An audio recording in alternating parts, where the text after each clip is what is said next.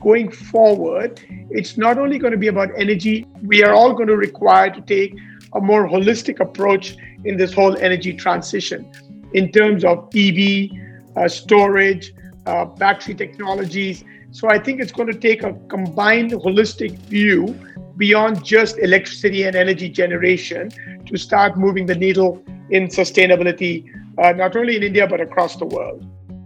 Hello and welcome to Energy Unplugged by Aurora. This podcast features various experts from Aurora having in-depth conversations with key industry leaders, policymakers and academics from all over the world. It explores the hottest topics across the energy market and gives a unique perspective on major energy issues.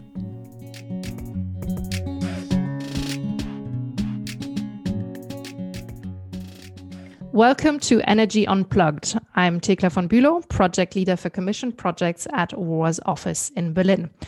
Today's podcast will be all about artificial intelligence in energy, and I'm delighted to introduce you to my wonderful guest on the show today.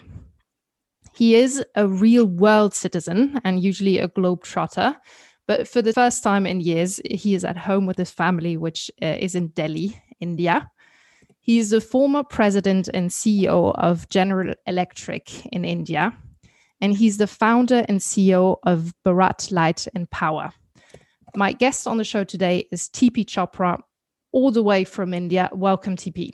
Thank you very much, Tekla, for having me on the show, and I'm really excited to be on the show. Thank you, TP. Wonderful to have you on the show. Before we start off, I would like to give our listeners a bit of background on you. You are an economist by training. You studied at St. Stephen's College in Delhi, and then you did an MBA at Cornell University. You're an Aspen Fellow and a Young Global Leader of the World Economic Forum, as well as a member of YPO, the Young Presidents Organization. You had a long career at GE, started off at GE Capital Aviation Services, and then you went on to become the president and CEO of GE in India. In 2011, you decided to become an entrepreneur and founded Bharat Light and Power, or BLP. Now, TP, a lot of listeners will not have heard about BLP yet. So to start off, would you mind introduce our listeners to BLP and what your company does? Thanks very much, Tekla. BLP stands for Bharat Light and Power. Bharat is the Indian word for India. And after I left, the reason I left GE was because I was passionate about clean energy and I wanted to do something to give back to the country.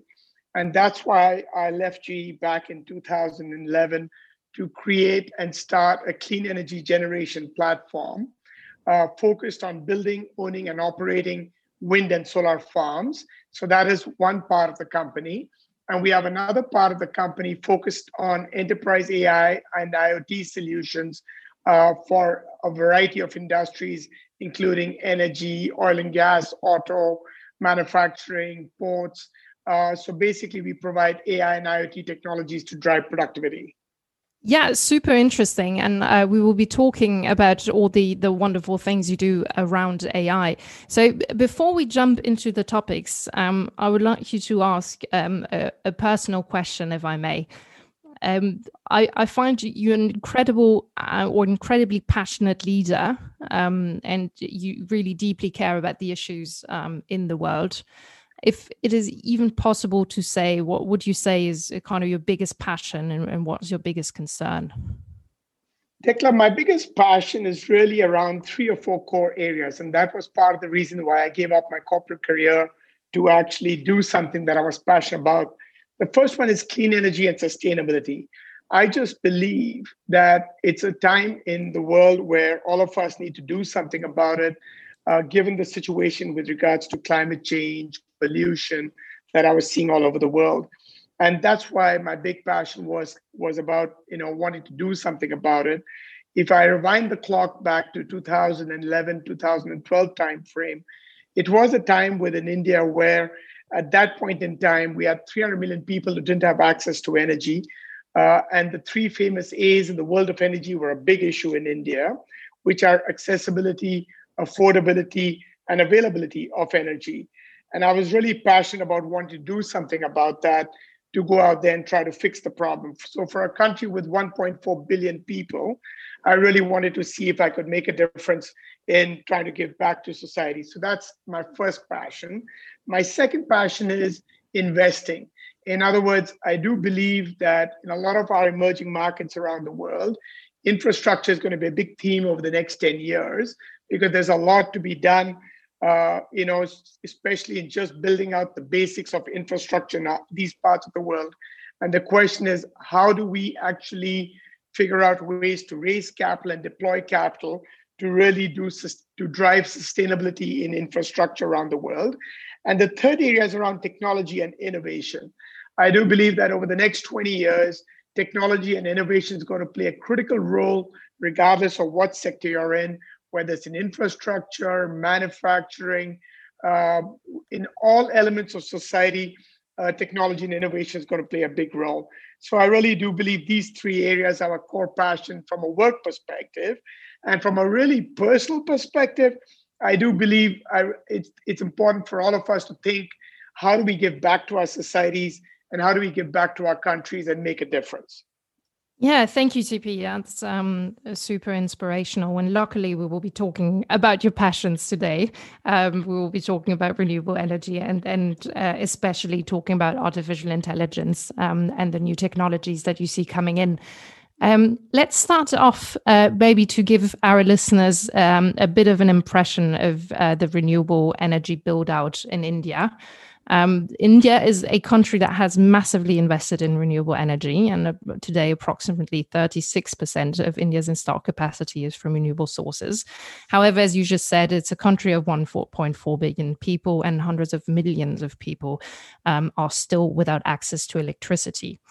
The government has ambitious targets of 175 gigawatts of renewable energies until 2022, which is 60 gigawatts from wind, 100 gigawatts from solar, 10 gigawatts from biomass, 5 gigawatts from small hydropower. And in addition to that, has a target of 500 gigawatts by 2030. Where do you stand today, and are these government targets realistic in your opinion? Tekla, thanks for that question, because I think all over the world, the energy transition is going to be one of the biggest themes over the next 20 years. And I must say, India's done a fabulous job and the government's done a fabulous job in kickstarting that whole process in this whole energy transition.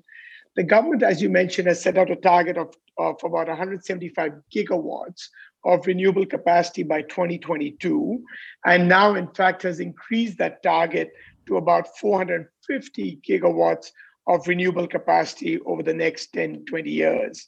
And therefore, these targets are really big. Now, if we rewind the clock of where we were in the renewable energy journey, precisely not even 10 years ago, 7, 8 years ago, to where we are today, the country's come a long, long way in adding wind and solar capacity, including hydro and biomass, but largely on wind and solar. And on the wind side, we have already added close to about 35 gigawatts. And on the solar side, it's over 30 gigawatts. And I really do believe that, whether we get to the 175 gigawatts by 2022 is less relevant. The bigger issue is that I think the government has really put a stake in the sand to move the needle in the right direction towards this whole energy transition that's happening.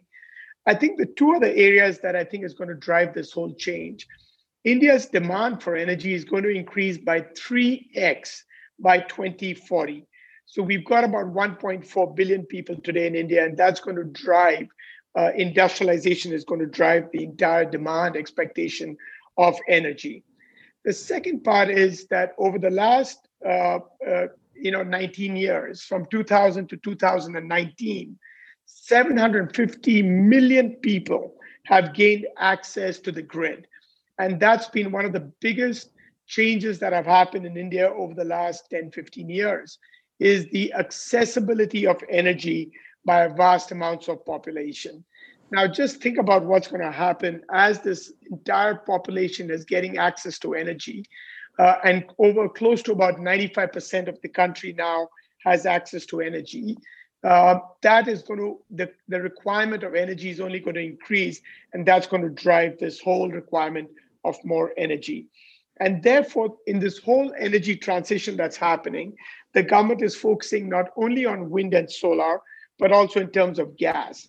Today, gas capacity consumption in India is roughly 6% of the total energy mix, and the government wants to increase that to 15% by 2030. If we look at it from a per capita emissions perspective, which is in India right now at about 1.6 tons of CO2 per person per capita, which is also well below the global average of about 4.4 tons. And totally in the global mix, we are at about 6.4%. So the good news, Tekla, is the fact that, the trains left the station. There's a huge push to make this happen, combined with the fact that I think going forward, it's not only going to be about energy, we are all going to require to take a more holistic approach in this whole energy transition in terms of EV, storage, battery technologies. So I think it's going to take a combined holistic view beyond just electricity and energy generation to start moving the needle in sustainability, not only in India, but across the world. Yeah, I mean, very impressive. I mean, the trains have left the station, but there's certainly a very long journey ahead. And these numbers, of course, are huge, especially when you compare them to some of the European markets that we have here. One additional question would be, what is the potential for offshore wind in India? India has around 7,600 kilometers of coastline. Can some of that be used for offshore wind? And I would assume that the West Coast might be better suited than the East Coast. That's right, Tekla. I think the government of India is looking at all potential opportunities, and one of them is offshore wind. And the government has actually selected a couple of sites on the west coast of India and of the southern tip of India. I think the challenge right now for us in India is really the cost of offshore wind relative to onshore wind and relative to solar. Just to put it in perspective, Tekla, my first solar farm I commissioned 7-8 years ago, our tariff was about 18 rupees a kilowatt hour, which is in the order of magnitude of about 25 US cents a kilowatt hour. My first wind project, onshore wind project, was about 6 rupees 50, which is just about 10 US cents a kilowatt hour. Today's PPAs in India are trading at about 2 rupees 50 a kilowatt hour, which is about 3 US cents. That is the change that has happened in a period of about 8 to 9 years in the world of renewable energy. So with that decline in energy costs in terms of generation for wind and solar, onshore wind is what I mean. Therefore, when you look at the holistic price points of energy generation, the cost of offshore wind is still significantly high. However, I think the government of India is very clear that this is an area they want to focus on in order to create a wider mix of energy sources. And that is something they're very keen on. So the project is still, it hasn't started yet, but I think somewhere in the next 1 year, I'm sure things have got a little delayed because of COVID, but somewhere in the next 1 year, we will see a fair bit of action on the offshore wind side. The only other point I'd say, Tekla, that I was absolutely amazed in the world of energy is the speed at which innovation is happening to make the cost of energy cheaper. Like I said to you, cost of solar going from 20 plus US cents down to 3 cents, cost of generation of wind power from 10 down to 3. It is that kind of innovation that I'm sure every day, every month, from now, offshore wind has also seen significant declines over time. And I'm sure there'll be further innovation happening as the rotor diameters of these offshore wind turbines get larger and larger, and as innovation gets more into the way the piling is done or the way these offshore wind turbines are installed, all that would lead to more economies of scale in reducing the cost of energy generation. Absolutely. And I mean, this is also in line with what we see happening worldwide, falling costs, making the build out of renewable energy much more bankable. Do you see a lot of merchant build out in India, or will it be over PPAs? And how is the subsidy scheme for the moment in India? The government of India has taken a very proactive approach, not only to look at large utility scale wind and solar power generation, but also look at merchant power and also look at power, what we call for commercial industrial consumers. So today we have the ability to produce power not only for grid scale and utility scale, but also for commercial industrial users, and therefore what we would call more like merchant power bases. So the answer is yes, they are all available. The market is fairly open. And therefore, as a power generator, I have the option to decide whether to get into a long-term PPA with the distribution company or the DISCOM, or with the central government, or with a CNI consumer, a private CNI consumer. So today, we as power generators have the ability to decide who we want to sell the power to. And therefore, I just feel that market dynamics are going to keep going up and going down. As you know, across the world, at some point, you have the commercial industrial segment becoming more attractive. Then over time, the long-term PPAs get more attractive.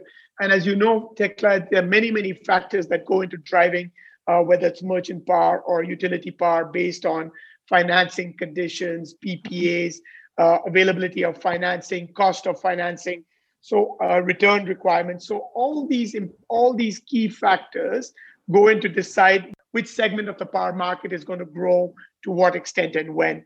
And that's similar to what we see in India as well. So we had a period of time some years ago where the CNI market was very hot. And then the new central government PPAs came about, which has now become very hot. So over time, we're going to see these cycles of innovation happening and cycles of market realities happening that will drive certain pockets of renewables around the world. Thank you, TP, for this short introduction to Indian renewable markets. And I'm sure we could talk about this for hours. But we decided that we would focus today on another topic that we're really passionate about, which is artificial intelligence.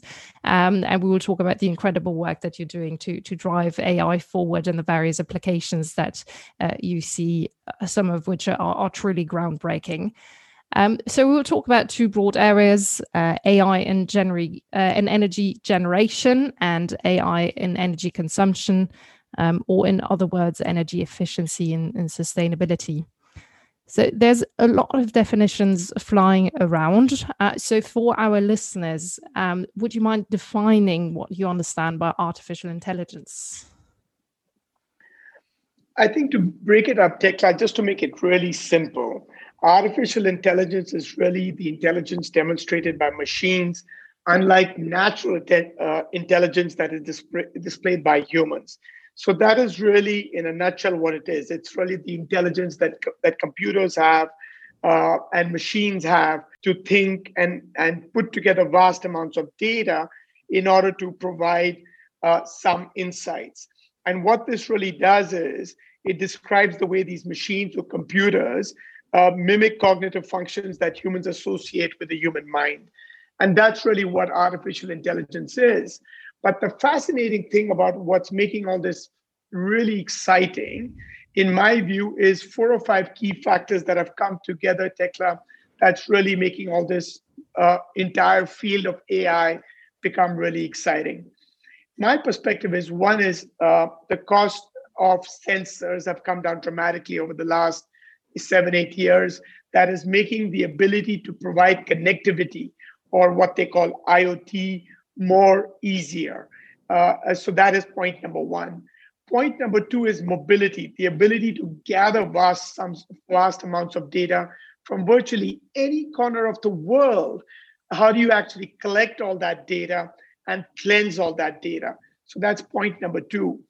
Point number three is high performance compute.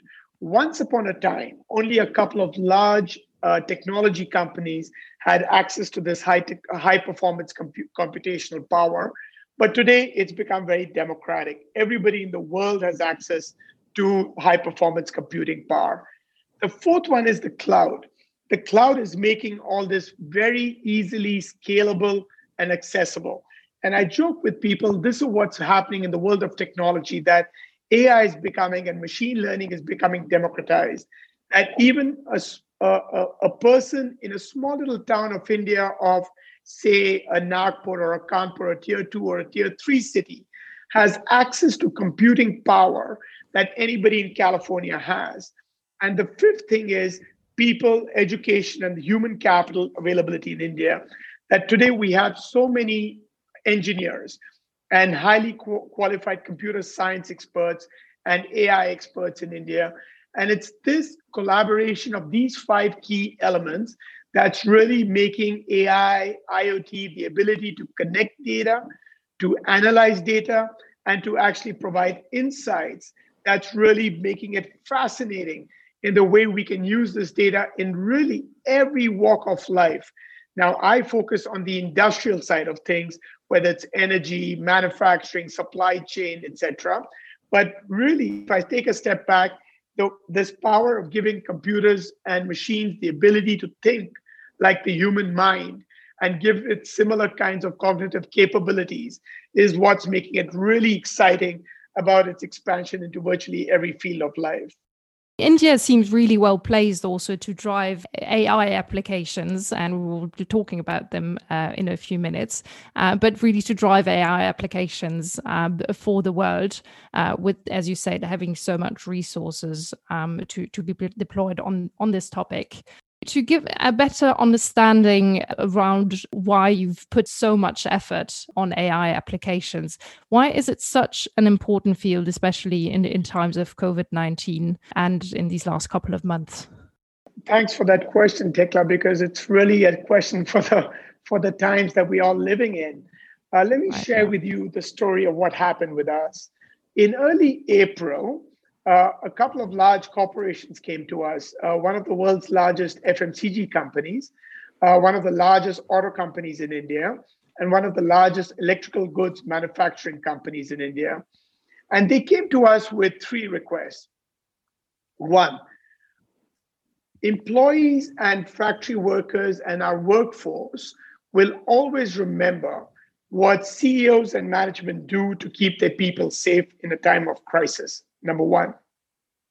Number 2, how do we ensure we can prevent lost production? In other words, COVID spread so rapidly on a factory floor that I'm finding it hard in a lot of the manufacturing companies whose board I sit on to plan manufacturing lines given the challenges we are having with the spread of COVID.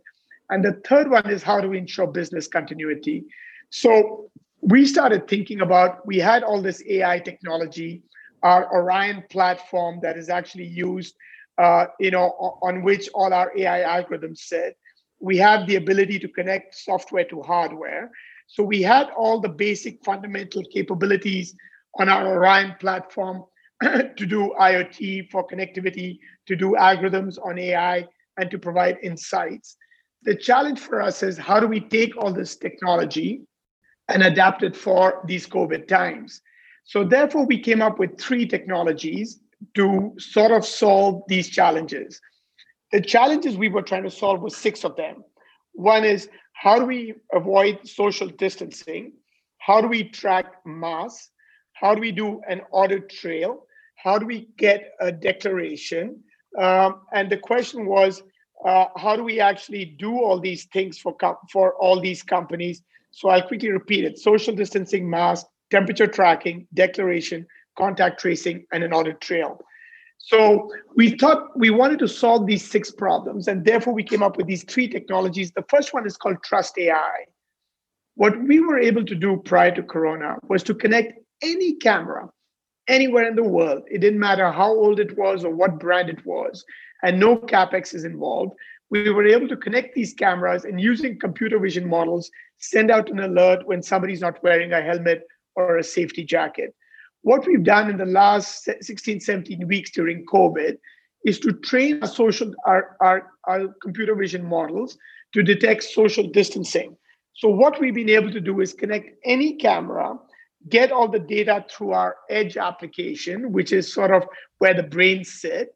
It analyzes all this feed And then through the cloud, we send out an alert to the AI application, which is given to the health officer, the safety officer, which captures every time a social distancing breach happens in a factory, it shows up on his screen. And therefore, the health officer can then see whether they're repeat offenders or where the hotspots are being created in factories. So that's the first technology that we rolled out. The second technology, which was never done before, was this large FMCG company came and said, TP, we've got 80,000 people. We need a really low-cost technology. We need to really roll it out very, very quickly, and we need to scale it up very, very efficiently. So we came up with a new technology to make cell phones communicate with each other. So it doesn't matter whether it's an iPhone or an Android. As soon as two phones come within 2 meters, the phones actually start buzzing. So it's an active defense system rather than a passive defense system. And it immediately warns people when they come within the 2 meters distance. However, the real value of the application is the fact that what it can do is it can actually do contact tracing, so that if somebody gets temperature, it acts like an early warning system. It gets logged into the AI application at the back end. So the health officer or the safety officer can then immediately track it. 5 days later, I get COVID positive. The health officer then can go back 10 days, 20 days, 40 days, find out who are the 400 people I came across, and identify the 6 people who are most likely to get COVID, so they can be taken out of the production line, and the remaining 80,000 people are kept safe. So that's what they've been doing and rolling it out across factories across India and all over the world. And then the third technology we came out was in those situations where phones are not allowed on the factory floor and where they don't have sufficient number of cameras. So what we've done is taken our RTLS technology, and this technology is used in the real world under normal circumstances to really track man, material, machine flows on a production line. So we adapted that same technology, took the chip and put it into a wearable device. The technology is called Spot AI, so that when 2 people wearing a device that looks like a Fitbit or like a little watch or an ID card or a little tag, when people with that little Fitbit looking device or that little ID card comes within 2 meters, the device immediately buzzes and sends out a sound, and therefore it warns people when they get very close. At that same instance, a breach is recorded at the back-end AI application, which the health officer can take notice of, so that down the road, if somebody gets COVID, you can use contact tracing and protect the people, so that not everybody gets infected. You're just able to take out the few people who could potentially get COVID. So those are the 3 technologies we've rolled out in the last 20 weeks across companies to really come up with frugal solutions and at the same time scalable solutions, and something that we can give to the whole world very, very quickly to protect lives and help people come back to work. Oh, thank you, TP. That is really impressive, and it seems to me that the basic idea is always pretty similar. You use a camera, you use a sensor to track something. By the way, we have a kind of a Corona app also here in Germany that warns us if somebody that we were close to was affected in the last couple of days. However, the phones do not buzz when you get close to somebody within 2 meters. To be honest, it would be buzzing quite a lot if we had that on the phones here. But it seems like you're doing a huge impact and help the situation, which is pretty tough in India around the coronavirus. And I'm truly inspired by what you're doing. Let's take a moment to get the conversation back to energy here. And where do you see AI coming in energy, and how is AI going to change the way we produce and consume energy going forward? Tekla, going back to my story in terms of what's happening, when we take a step back and you look at the cost of energy over the last 10 years, and when I say energy, I'm referring to renewable energy. Like I said, all over the world, we've seen a dramatic decline in the cost of energy generation around the world. Now, what that also does is puts a tremendous amount of pressure on the people who produce energy in order to make the returns, in order to make the cost economics work. Right. So as a result of that, think about it. If your power generation cost is down to three US cents, is the cost that me as a power generator gets paid from my customer, then what happens is that the entire supply chain gets squeezed. In other words, my panel suppliers, my wind turbine suppliers, my inverter suppliers. And in addition to all that, you also start putting a lot of pressure on your O&M costs in order to keep the plant operating at the highest possible levels. Now, this is where the challenge comes, is that if at 3 US cents, if trying to make a fair return becomes very difficult, and therefore the only way that you're able to provide that economic return is by really transforming operations and maintenance in the power plant, and therefore move towards creating what I call the digital power plant. And as a result of that, when these things started happening for me, that's when I figured I need to do something different. So that's number one. Number two, about 6-7 years ago, as all of us know, wind turbines are machines and components do fail. And usually what I used to find is that it's the failure of the smallest component that shuts down an entire turbine. So a $100 failure of a battery would shut down a $3 million turbine. That kept happening, and the maintenance of my turbines are usually done by the OEMs. All the large corporations like GE, Vestas, Siemens, Gamesa, Suzlon, etc. One day, about 6-7 years ago, one of my turbines burned down to ashes. That's when I figured I needed to do something differently. So that's how this journey of Orion started. So when we created this company, it's called Industry.ai, we ended up creating this enterprise AI platform. It's called Orion, where we started collecting hundreds of tags of data every minute from all our wind farms and solar farms. We started developing a large number of algorithms to predict failures in a gearbox, generator, bearing, inverter, hundreds of hours before the turbine shut down, so we could prevent another burn or a fire or a shutdown of my turbine. And the real focus was, how do we improve machine availability of all our assets? So what we ended up doing was improve machine availability of all our assets from the high 80s to the high 90s. And as a result of it, saw an incredible improvement in return on investment on all our wind and solar farm investments. So that's how this journey started. And then over time, a large number of utilities from around the world came to us and said, listen, why don't you help us out as well? And therefore, now we've connected thousands of solar farms and wind turbines in all parts of the world. We get the data onto our platform, Orion. And from our control center in Bangalore, we're able to send out alerts to predict when there's going to be a component failure, how do we improve generation, and therefore improve returns. So that's really how the journey started. And therefore, the three core elements is, one is getting the data from the machines. Two is, once we have all the data, how do you cleanse all the data? Because if you think about it, every turbine has a different SCADA, PLCs, different structured data, different unstructured data, different formatting in different countries. So how do you take all these wind farm, solar farm data? How do you cleanse all this data? And once we cleanse it, we then push the data onto our platform where all the algorithms sit. That's where you actually run all the algorithms. And these algorithms could vary from, on the wind side, from yaw misalignment to icing to blade pitch angle to useful life remaining for different components to power curve deviation on the wind side. So that's when these algorithms start running. On the solar side, we've done a lot with regards to soiling loss, inverter efficiency, loss computationals, module temp predictions. So therefore, how do the computers start running all these algorithms and automatically send out alerts in terms of what maintenance activities or what insights that the site owner or the site manager needs to do. So that's how we've been applying AI in really driving revenue generation, or how do we bring in efficiencies on the cost side in terms of operating wind and solar assets all over the world.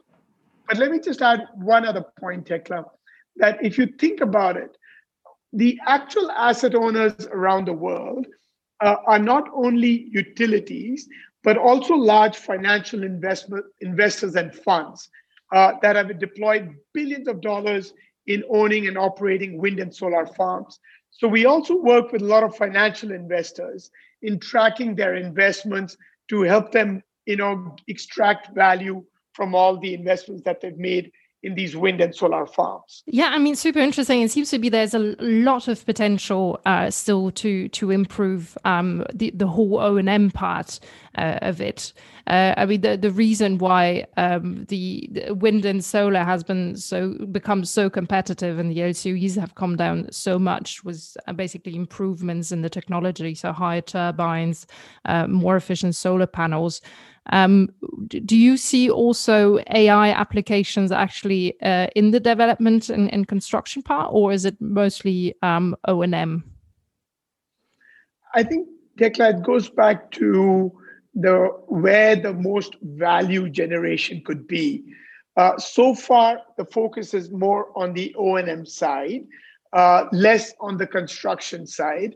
But I am sure there will be new innovation happening. For example, on the foundation designs of wind turbines, there will be certain AI tools coming into civil engineering when you're actually constructing these wind farms. But I'll tell you where the future is going to be really interesting from a construction perspective. As we are collecting more and more data in terms of performance of wind and solar farms, what we are able to assess is the performance of different inverters, different modules, different structures, different design elements. And therefore, what we are exploring is how do you take all this data to really drive efficiencies in manufacturing going forward as well. So if we can reduce the cost of CapEx of building a wind farm or a solar farm by even 5%, that could have a huge impact on the return on investment. And that's what we're trying to do, is assess the performance of different turbines, inverters, soiling patterns in different parts of the country. Because as you know, in India, we're finding soiling is becoming a really big issue because of pollution. And therefore, the way these kinds of analysis can really drive changing the way we design solar farms and wind farms going forward. Let me just state a few more examples of how AI is really making a big impact. We had a situation for one of the brand new wind farms in Norway, where we saw that it had just been commissioned in around August, September. But as the winter came in, we found the generation of the turbines coming down significantly. And we couldn't figure out why that was happening, because if they were fairly new turbines and the generation kept coming down. And it was only when the computer started then quickly analyzing the performance of all the surrounding wind farms and starting to correlate all the data to figure out why the performance of this wind farm was coming down.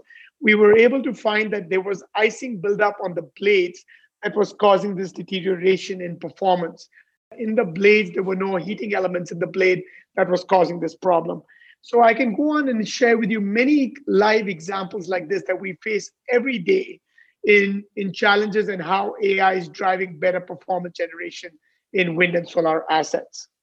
Yeah, I mean, all the examples that you're telling me are hugely impressive, and it's incredible what you can find out by aggregating data and structuring data that so far hasn't been analyzed yet. Let's talk a bit about a focus area for you right now. You told me that in the last couple of months, due to the COVID-19 crisis, you've been kind of shifting away a little bit from focusing on energy generation and now focusing more on the energy consumption side, which is kind of optimizing energy and increasing operational and financial efficiency. Why is that? Tekla, COVID is making a lot of people think very, very differently about cost structures. As you're aware, in the manufacturing world, supply chains have been broken, and everybody's looking at a zero cost methodology in reassessing and reevaluating cost structures for manufacturing. When I started talking to friends in the real estate sector, what I found was, given the fact that like a lot of us who've been working from home the last couple of months because of the lockdown, there's a lot of pressure on real estate asset owners because of the lack of utilization of their buildings. And therefore, we are in a crisis mode around the world, as you're aware of, that everybody's trying to reassess the way business is done. So therefore, what we started doing was, prior to Corona, we were looking at how do we now apply AI on the power and the energy consumption side. Prior to Corona, we didn't really get much success, but it's been fascinating how in the last 18 to 20 weeks, interest levels in really focusing on the power generation side.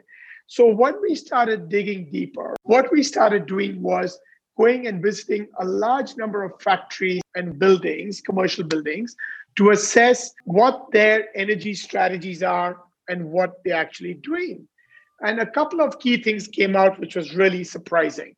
One, the focus on energy savings or on the consumption side in terms of driving sustainability, net zero emissions, and reducing the carbon footprint has not really taken hold on the building side and the factory side, but increasingly, it's a more important factor for everybody. Two, we said, okay, if it is getting important and because of COVID, everybody wants to reduce their energy costs, how do we go about connecting the data? But what we found when we climbed up a lot of the buildings was they don't even have the basic BMS systems, which is the building management systems, to even collect the data from different parameters of the building before we could even do AI. Three, even if the building had a BMS system, when I would go into these buildings and factories, you would have one system for energy, one system for fire, another one for safety, security, air, water, ETP, STP, lighting. So you would have many fragmented systems. So therefore, people who are looking at these systems were really challenged trying to put all the data together because there were little components of subsystems. The fourth point, standardization. There really wasn't any standardization because every OEM that makes a BMS or an EMS, an energy management system, or a water treatment system platform of application, or a fire and safety application, each one was built on different computer science protocols, and therefore they didn't communicate with each other. So when we looked at all these parameters, that we really felt that the system was broken. And more importantly, from a business perspective, in multi-tenanted buildings, it was even worse because what we found was that the building owner, he doesn't manage the building because he gives the management of the building to a facility management company. The tenant ends up paying the bill. The building owner pays only a small component of it because that's what he gets in maintenance. So he pays only some part of the electricity cost because that's the common area charges that goes into the elevator or the HVAC or the chiller. And the last point is those CAM costs are a pass-through to the owner, to the tenant. So it really didn't affect him that much. This is when we thought we need to change the game. So therefore, what we did, Tekla, was use our IoT experience and the ability to make sensors and gateways communicate with our platform. So think about hardware to software communication. What we figured out was we could figure out a way to make all these systems communicate with our platform in order to extract the data. But the key difference is we didn't only look at energy, we looked at it as a holistic system to connect water, air, gas, electricity, steam, fire, safety, security, every element that goes into a building or a factory to bring all that data in onto the platform, then use AI to then provide insights in driving operational efficiencies in the way people run these buildings to drive sustainability and energy efficiency. That's number one. Number two is that it's not only about the operational part, which is the technology part I just talked about, but also Two other critical elements is from an architecture and design perspective. How do you use AI to drive efficiencies in that perspective? And the third one is in terms of communities and social environment. How do you bring together people into this whole equation? And therefore, going forward, as everybody knows, the 330-300 rule, that the energy component of a building is only $3, the rent is $30, the actual cost of the people is $300.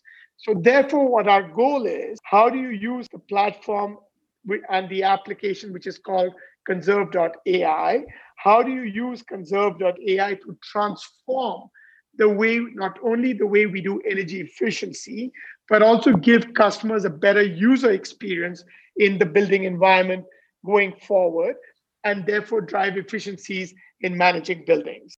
Yeah, and I mean, buildings are a really great example of how much can still be done. And I feel in general, we're talking a lot about how to reduce emissions in electricity generation, but energy efficiency is an area that oftentimes is kind of underrated or discussed too little in the policy discussions that I see around the world. So unfortunately, TP, we're coming slowly to an end of our discussion.